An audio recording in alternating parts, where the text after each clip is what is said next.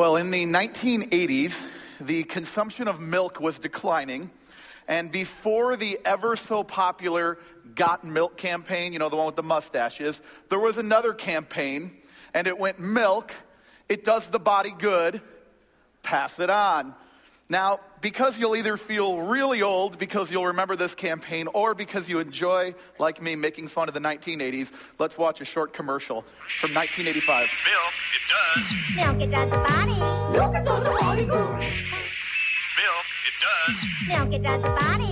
Milk, it does the body good. Pass it on. How's that go? Build your bones so you can grow. Milk's got calcium, don't you know? It does. So good for teeth, it makes you smile. It's so good, it drives you wild. Milk, it does the body good.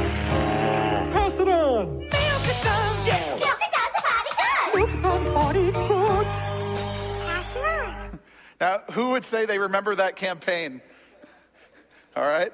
And I'm sure a lot of you are thinking, that's what TV looked like in the 80s? Yes, and we loved it. But milk, it does the body good, pass it on. Now, I'm not here to talk about the effectiveness of the campaign on milk sales, but the idea is not a new one. Here's some information, take it, and pass it on. The Foundation for Better Life has taken this idea and used it with print ads and billboards. You have the Miracle on the Hudson, where in 2009, U.S. Airways Captain Chelsea Sullenberger landed a plane on the Hudson River. And so cool under cabin pressure. Preparation. Pass it on. You've got Albert Einstein, who once said, "Don't worry about your difficulties in mathematics. I can assure you, mine are still greater." To which I say, want to bet? But look what he did. Confidence. Pass it on. Nelson Mandela brought equality to South Africa. One man. What a difference. Inspiration. Pass it on. And finally, we have one of the greatest failures in history, Abraham Lincoln. Lincoln ran for public office for the Illinois state legislature in 1832 and lost. He persevered, ran again in 1834, served 4 consecutive terms, then went back to being a lawyer.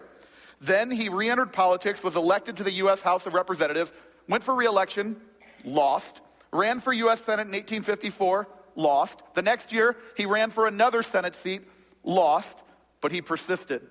And we all know how that worked out. Persistence. Pass it on. You see, there's such a great value in taking the things that we have, assuming there is value in what we are passing on. And we are talking about first things first. And last week, Eric talked about recognizing value and reorienting of life based on what we value. And so let me ask this question. What are you passing on? Every one of us comes in regular contact with people, family, friends, coworkers, classmates. We looked at some of the legacy of great people in history, but what are you passing on to them?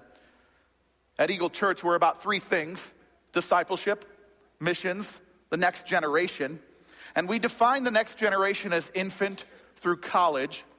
And so maybe you're thinking, okay, so it's going to be a message about kids and students. It is not going to be that kind of message. As a matter of fact, I want to make sure you know this. So tell the person next to you, say it's not that kind of message. It's not. So what kind of message is it? Well, that's a great question. I'm glad you asked. Let's find what God's word has to say in Psalm 78. You can go ahead and turn there. And Psalm 78 was written by Asaph. And Asaph was a Levite, which means he comes from the line of priests in the Old Testament. And priests in those days had one function, and their function is to get people to God. Right? Prophets speak for God. Priests get people to God. Maybe you're thinking, well, why don't we have priests? Because in Hebrews, it says that Jesus is the high priest who can get us to God once and for all. I feel like that was a great spot for affirmation, so let me try that one more time. Jesus is the high priest who gets us to God once and for all. Amen. Good, we're with me this morning. That's a good thing. So Asaph was a skilled poet and a worship leader. And the top of my Bible of Psalm 78 says, a maskil by Asaph, which likely means a poem or a song. And so 3 things this morning from Psalm 78, and they are concerning our responsibility with the next generation, but we are going to define that term a little differently. And what that is it's any generation that's younger than ours. And this may apply, these things may still apply to our peers, and they probably will, and they should. ultimately, we all have a responsibility to those who are younger. That means if you are in your 70s, you have a responsibility to some people younger. If you are in your 50s, you have a responsibility. If you're 15, you still have a responsibility to take what God has given you and to pass it on. And so let's start with verse 1 of Psalm 78. It says, "Give ear, O my people, to my teaching. Incline your ears to the words of my mouth." And the first thing I wrote down is to take advantage of your opportunity. You see, Asaph commands the people to listen to him because he has something to say. He has an audience, and he wants to take advantage of it.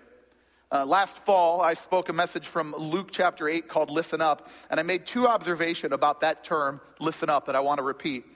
First, nobody tells somebody to listen up if they're already paying attention, right? Think about it. You're not in a conversation with someone and they're engaged, and in the middle of it, you're like, "Hey, listen up." I mean, unless you're like super weird, like you wouldn't do that, right? And the second thing is listening and hearing are different.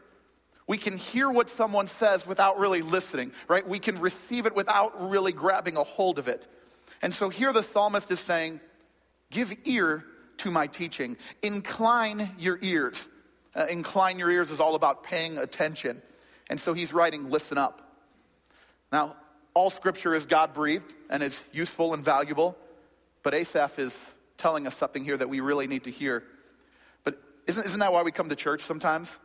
To hear those things that we really need to hear, right? Not just to hear the things we want, but to hear what we need to hear. Well, I want you to consider that there are people within your circle of influence who need to hear some things in your life of what God has done, and you are the messenger. And it's time to take advantage of that opportunity. And it starts with identifying who are those opportunities with in my life. Well, if you have children, it starts there. However, you have parents, you have siblings, you have coworkers, classmates, and all those other things that I listed before. And let me just ask, are you putting first things first and sharing with them what it means to live everyday life with Jesus? But hold on here. You said it was about the next generation. Shouldn't we just be focusing on those younger than us? No, the thing is this is one of those things, it applies to those next to us. It applies to those younger than us. It could even apply to those older than us. Yes, we have a responsibility to those younger, but ultimately, who are we sharing with? That's the question that we should be asking. Maybe you're saying, well, I kind of am. I was planning on it down the road. I'm thinking about, no. I heard this, and it's not from the Bible, but I thought it applied, that there are only two times in life. There's now, and there's too late. And the reason I thought of that is because over the years that I've worked in student ministry, and I've done this for a little while, there's so many times when parents have their kids reach the teenage years, and they notice something's wrong, and so they want to re-engage them in the student ministry, and they really haven't before, and so I say this with respect, but sometimes parents come and it's kind of like, can you undo years of spiritual neglect? And I'm going to tell you, no, we really can't. But sometimes God does things in that. But they're finding that it's hard to change course at home because they haven't been talking about the things of God regularly. It's not been a part of their family, and their hope is the church will fix it. And so here, as you're hearing me, I'm telling you, don't wait until it's too late. Take advantage of the opportunity right now in your home to put first things first. Last week, Eric talked about how many times we see people putting sports, which should be a secondary thing, we see them putting it first, right? God is a part of the equation, but he's not first. And the sports demands take priority. And I figured it was probably worth mentioning because some of you probably missed it last week because you were gone with sports. I'll just let that sit for a second. Now, high school students, there are people that you interact with every day, and eventually they are going to graduate, they are going to move on, and you are not going to see them very often. And right now, you have the opportunity, your life is intersecting with them, and you have an opportunity to tell them about a God who loves them and provided a way for them to have life. Right now, you have people in your life you can influence, and tomorrow is not promised. However, there are opportunities with people younger than you. Jesus has called us to make disciples, which means help people live everyday life with him. And so here, as we're going to see, the psalmist is saying we have a responsibility to pass things on. Are you doing that? Okay, well, time out. Is your goal here to make us feel really guilty about the opportunities we're missing? Well, no, only the Holy Spirit can make you feel guilty, so if that's going on, that's between you and him. But let me just say, this is more of an opportunity for you to stop and say, wait a minute. What do I really believe? Let me ask you this. Do you really believe that hell is real? I mean, do you believe that time is short? Well, let's look to the Bible. 2 Peter chapter 3 says this. Peter writes, knowing this, first of all, hey, that's a great phrase there, first of all, I underline that in my Bible, that scoffers will come in the last days with scoffing, following their own sinful desires. It sounds very familiar today. They will say, where is the promise of his coming? For ever since the fathers fell asleep, all things are continuing as they were from the beginning of creation. He's saying, all right, there's going to be a time where people are just going to do whatever they want, and they're not even going to really believe that Jesus is coming back anymore. Verse 8, but do not overlook this one fact, beloved, that with the Lord, one day is as 1,000 years, and 1,000 years as one day. And the Lord is not slow to fulfill his promise, as some count slowness, but is patient towards you, not wishing that any should perish, but all should reach repentance. Thank God that he is patient with us. But then verse 10 says, but the day of the Lord will come like a thief, and the heavens will pass away with a roar, and the heavenly bodies will be burned up and dissolved, and the earth and the works that are done in it will be exposed. See, God is patient with us, but he's saying, but the time is short. All of this, it's all temporary, right? We don't know when, and we don't know when it's going to happen, but one day it will end and there will be judgment. Hebrews 9:27 said it is appointed for man to die once, and then comes judgment. That will happen, and that's why Jesus said in Matthew 10:28, do not fear those who will kill the body, but cannot kill the soul. Rather, fear him who can destroy both body and soul in hell. You see, people like to live in their optimism until they can't anymore. It's far too easy for us to say everything's going to be okay and press forward. But loved ones, if you're a believer in Jesus Christ, then you should know that without him, it's not going to be okay. And you should know that there are people that we interact with every day that we can hope it, we can want it, but it's not going to be okay. Do you believe that? Do you believe that the need is great? And do you believe that the call is clear? And do you believe that Christ is worthy? I heard someone say recently that many Christians live as functional universalists. I'm going to explain that. A universalist believes that everyone's going to be saved no matter what they believe, right?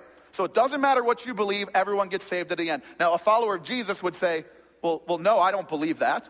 I believe Jesus is the only way. John 14:6, Jesus said, I am the way, the truth, and the life. No one comes to the Father but through me. So we would not say that we are universalists with our words, but with our actions, we act like everything's going to be okay. We act like everyone's going to be fine in the end. There doesn't seem to be this urgency far too often. Live in your optimism. It's all good. But did you know that 6,000 people die every hour? That's 150,000 people per day. The Bible says we are grass that withers, and time is short. And this is why we invest so much in our next generation here at Eagle. This is why people give their lives to invest in kids and students. This is why people meet regularly with others like we saw last week with Jan Woodall and Olivia Littell. Because time is short and we got to seize the opportunities we have. You hear parents say all the time, where'd the time go? Where'd the time go? Well, you have it now. The time is here right now. Seize the opportunity. Take advantage of it while you have it. And let's move on. The psalmist continues in verse 2 saying, I will open my mouth in a parable. I will utter dark sayings of old, things we have heard and known that our fathers have told us. We will not hide them from their children, but tell to the coming generation the glorious deeds of the Lord and his might and the wonders of what he's done. The second thing I wrote down is to tell what God has done. And now notice, don't miss this. He starts by saying, I will open my mouth and I will utter sayings. And grab a hold of this.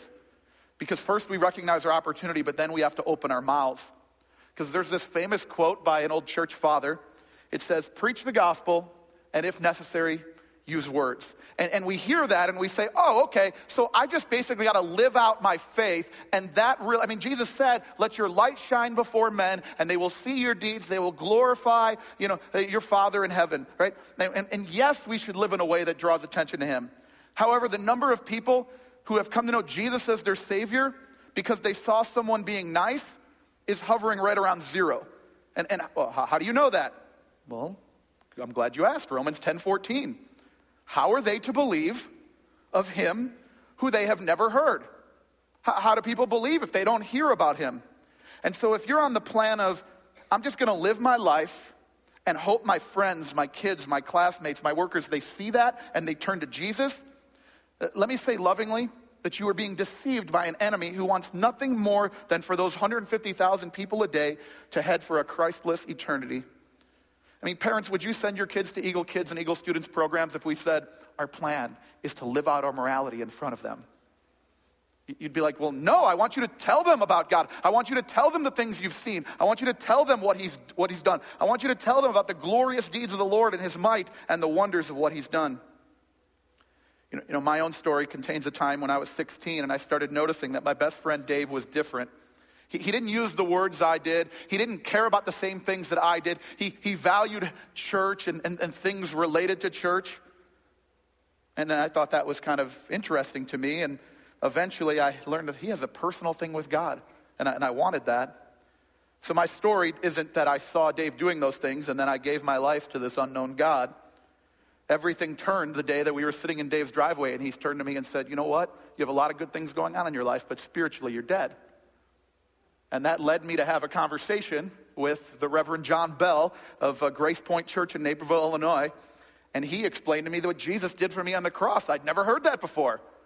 And then a couple days later, Craig Taylor, who had become my youth pastor, explained it even further to me. I needed to understand who Jesus was. I needed to understand what he did for me. And those conversations changed the trajectory of my life.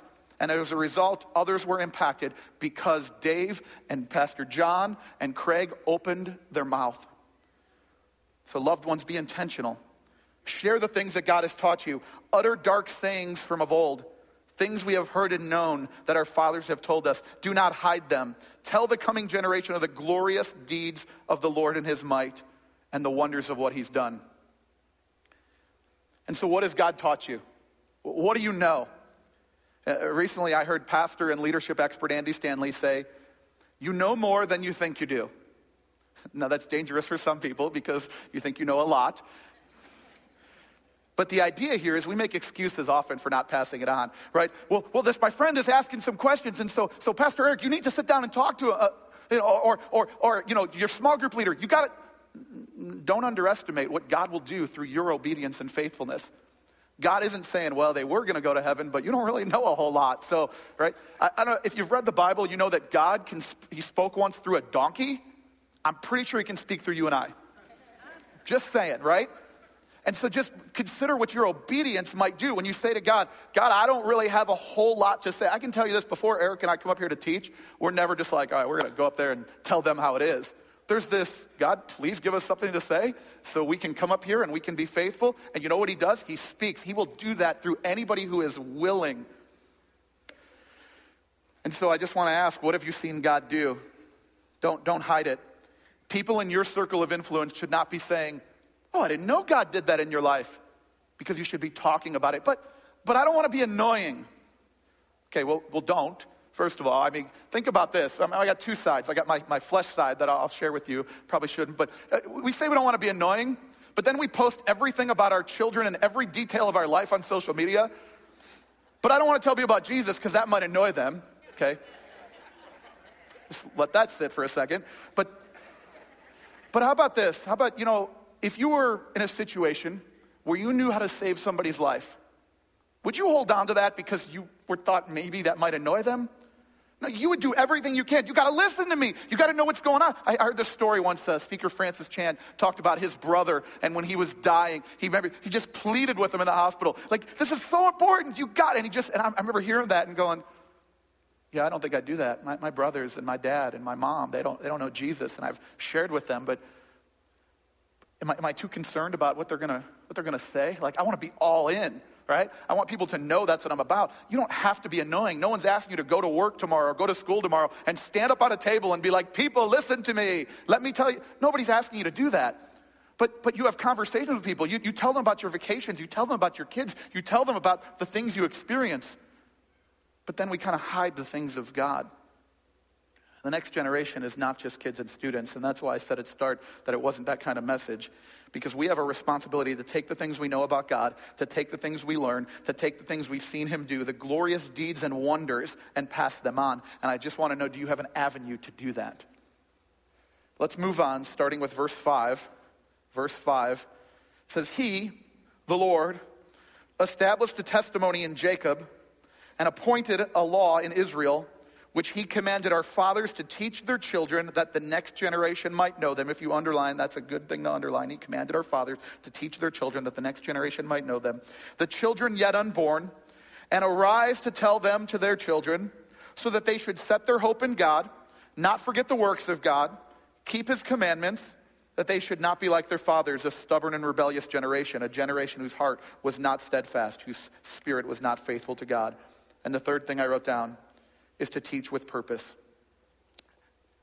You know, to teach means to show or explain to someone. And that word can be intimidating because it's easy to say, well, I'm not a teacher. Well, no one's asking you to bring out a dry erase board and to take attendance, right? You don't have to be in front of a group of people, but he's commanded us to teach. And here it says fathers are commanded to teach their children that the next generation might know them. And I want to speak into that specifically before doing so generally. If you're a father, I just want to have your attention here and say that you are responsible to teach your children who God is. And not once, not twice, but all the time. You're responsible to help them understand the gospel of Jesus Christ and what it looks like to live everyday life with him. You are called to show your children how to live a life where the glory of God permeates every area of their life. And you are called to help them understand why that is the best possible way to live and how everything else doesn't compare. You are called to help them and teach them first things first. And if you are not doing that, and please know I say this lovingly, you need to repent. If you don't know how to do that, you need to ask. See, I did not have a father who taught me the things of God. My dad does not walk with Jesus, but there have been godly people throughout the years that I've followed Jesus that I've been able to ask questions and watch and see how they raise their kids and see how it's done, because nobody thrives alone. We are not here to judge. We are here to help. We are here to invest in you. And if you came up to one of us or you filled something out and said, I need some help, there are so many people who have been walking with Jesus for a long time who would love to invest and say, hey, this is what it looks like. This is how it's done. And I've needed that, and I still need that as I raise 3 daughters. Moms, most of you are heroes. You are often the ones who are nurturing and growing your kids spiritually. And marriage is a partnership, and your role is valued. And I believe when you take this psalm and you apply it to our culture, that it's very accurate to say that it's not limited to fathers teaching their children, but that does still apply. But as any teacher knows, when you teach with a purpose. In preaching, sometimes we call it the big idea, right? It means there's something specific you want to convey in your teaching. Like for me this morning, my hope is that we would embrace the urgency to tell others about who God is and what he's done, and we'd have a specific avenue and a plan to do that. We want to be people who live out Psalm 96:3, which says this, to declare his glory among the nations, his marvelous works among the people. And we want everyone to know how great he is and what he's done. However, if we're going to take advantage of this opportunity, we have to teach with a purpose and know what it is. So let's look back to the text, verse 5, and see what it is. He, the Lord, established a testimony in Jacob and appointed a law in Israel, which he commanded our fathers to teach their children, that the next generation might know them. The children yet unborn, and arise to tell them to their children. Specifically, it's talking about the law, that the next generation might know them, meaning the laws of God. And we can faithfully interpret this to say that they might know the word of God and the things of God. I mean, that's the big purpose, that they would know the word of God. They would know the works of God. But what does that look like? Well, verse 7 really breaks it down, so we'll start there. First thing I see is hope set on God, or the NIV says trust in God. Trust in God, right? That's what it looks like. We want them to see the trust. We want them to have hope and trust in God. The idea here is that they would not stumble in unbelief like their fathers did. You see, the nation of Israel had this history that's a lot like ours, right? They'd see God do these great things, and then they'd experience him, and then they didn't pass it on, and then future generations would forget about the Lord, not know what he did. They'd go off and they'd follow and pursue other things. God would get their attention. He'd bring them back. And then that new generation would do the same thing. They'd experience God, see him do great things, and hey, guess what? They wouldn't pass it on. And then the cycle would repeat over and over again. You see, by passing things on to the next generation, by passing them on to anyone, our purpose is that they would have their hope set in God, that he would be the object of their trust, right? That they would be able to put first things first no matter what they encounter. And we're going to go through some hard times, and Romans 5 tells us that we can rejoice in our sufferings, knowing that suffering produces endurance, endurance produces character, character produces hope.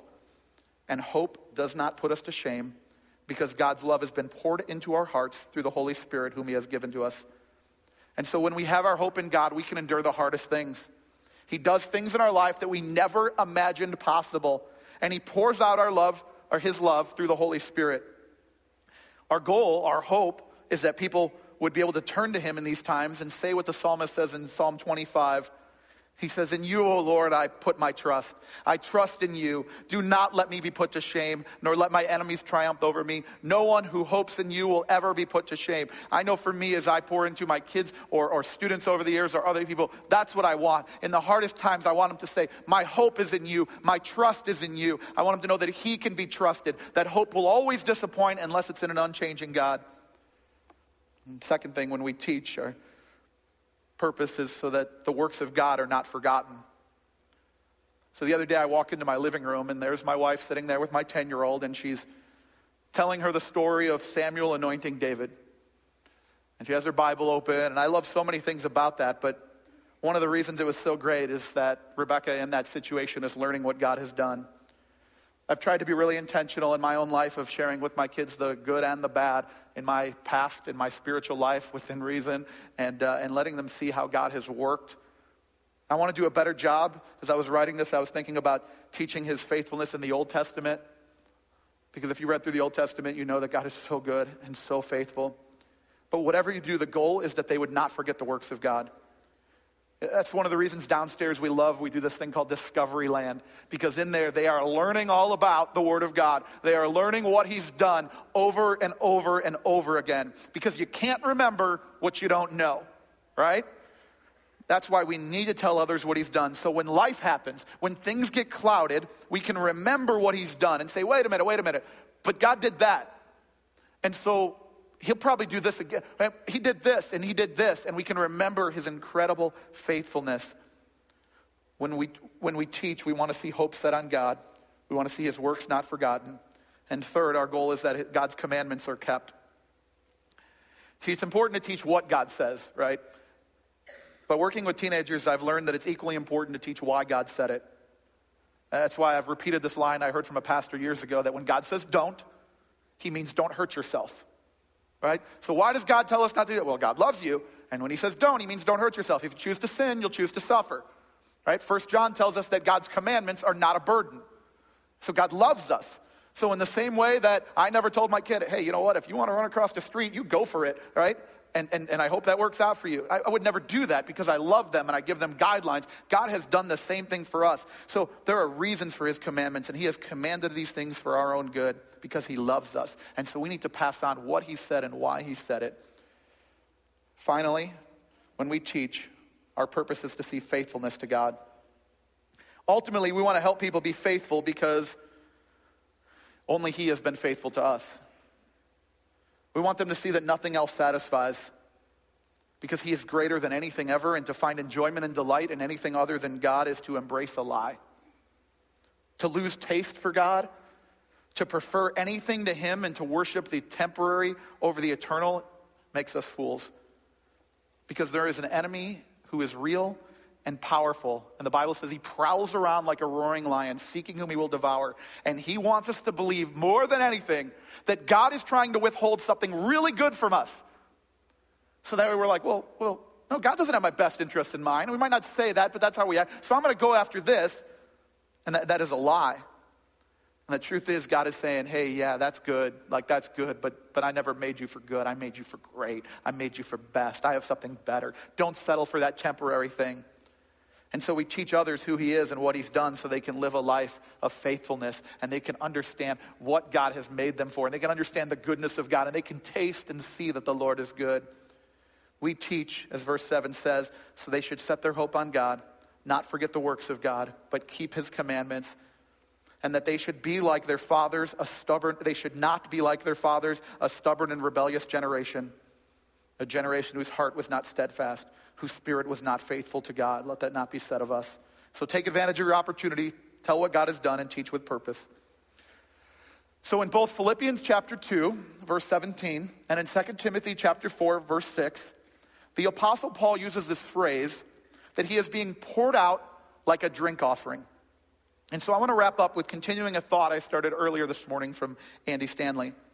Because not only did he say you know more than you think you know, but he also said that it is not our responsibility to fill another's cup, but only to empty your own. And I want to think about that for a second here. Let me explain. You see, you have an obligation to invest in those around you, and specifically to the next generation. And that means if you're 70 and you're not investing in someone, there's probably something wrong. If you're 50 and you think, I've done my job because I raised kids and I once served, you're missing out on a fundamental truth of the Christian walk, that you don't retire from ministry. And maybe you'll quote 1 Corinthians 15:58, be steadfast, immovable, always abounding in the work of the Lord until you get old enough to stop.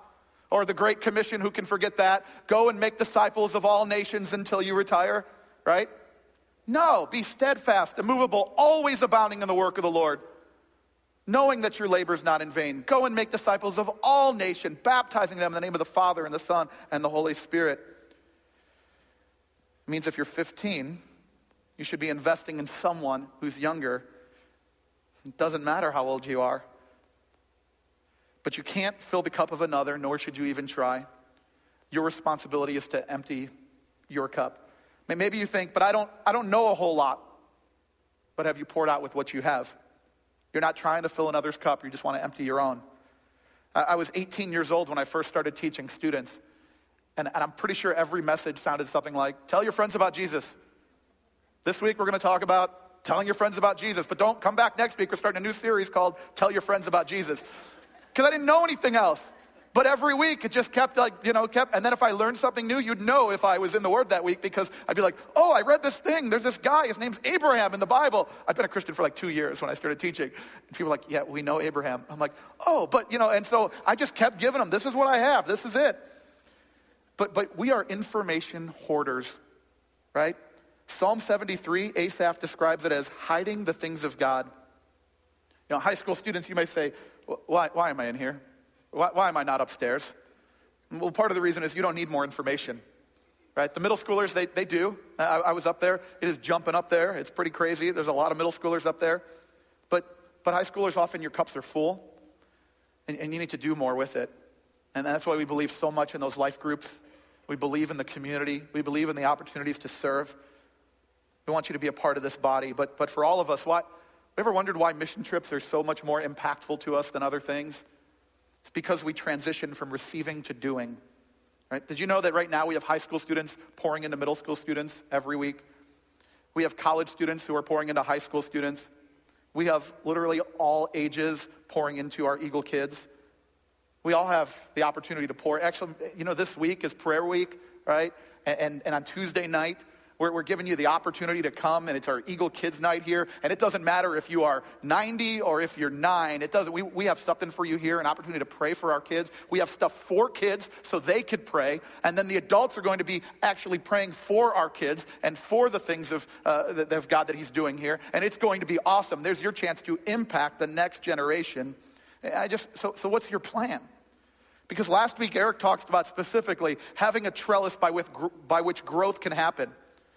And so how are you going to pour yourself out for others? Because if you have kids, there should be an action plan in place for how you will do it. And you should start that conversation today. If you're already doing it, check in. How's it going? How will you open your mouth? If you don't have kids, ask yourself, who are the people within my circle of influence? If you're a student, don't wait for the next mission opportunity. Get involved. Ask questions. You see, I brought this little bucket up here because I was thinking, some of us feel a little bit more like this, right? We're like, I don't really have a whole lot to pour out. But then we hoard it. But see, I think the scripture is clear that our call is to still pour it out. But maybe I've been following Jesus for a little bit longer, right? So I got a little bit more. What should I do with it? Hey, guess what? You see a pattern here. You're going to pour yourself out. And you're going to pour yourself, empty your cup. You're not trying to fill another's. But what if you're more like, you've been following Jesus for a while, you have a lot of wisdom, you're like, Scott Granati or Brett Black or somebody like that, and you're more like this. You're like, yeah, I'll tell you what to do. Here it is. You pour yourself out. Anybody getting thirsty, by the way? Right? You just pour yourself out. And look, I'm going to just sit here and wait until it's empty because it takes a while and there's a lot of people you can pour into. But what about if you're like Jim Hurst or Bob Johansson, two people that I always get so much from? Maybe you're feeling a little more like, hey, you know what? You know what? Pour yourself out. Pour yourself out. It's going to keep pouring. You guys got a lot of wisdom there. But pour yourself out until there's nothing left. Have you emptied your cup? Because there are opportunities for you today that won't last long. Missions, discipleship, next generation. What's my responsibility in the next generation? It's very simple. To pour yourself out for others. Let's pray. Father, would you help us to be people who will pass it on? People who will take the things that we have seen you do, the great and glorious deeds and the wonders of your might. Would you help us to be people who are not worried as much about being annoying and are more concerned with being faithful? God, would you help us to be people who look for opportunities? You tell us, look among the nations and see, wonder and be astounded, because I'm doing a work in your day that you wouldn't believe. Help us to tap into that. And would you help us to be people who are willing to pour ourselves out, even if we only have a few drops to give or if we have gallons to give, to find the avenue to say, I am going to pour myself out as a drink offering, and I'm going to trust God for the results. Help us to be people who invest in the next generation. In Jesus' name, amen.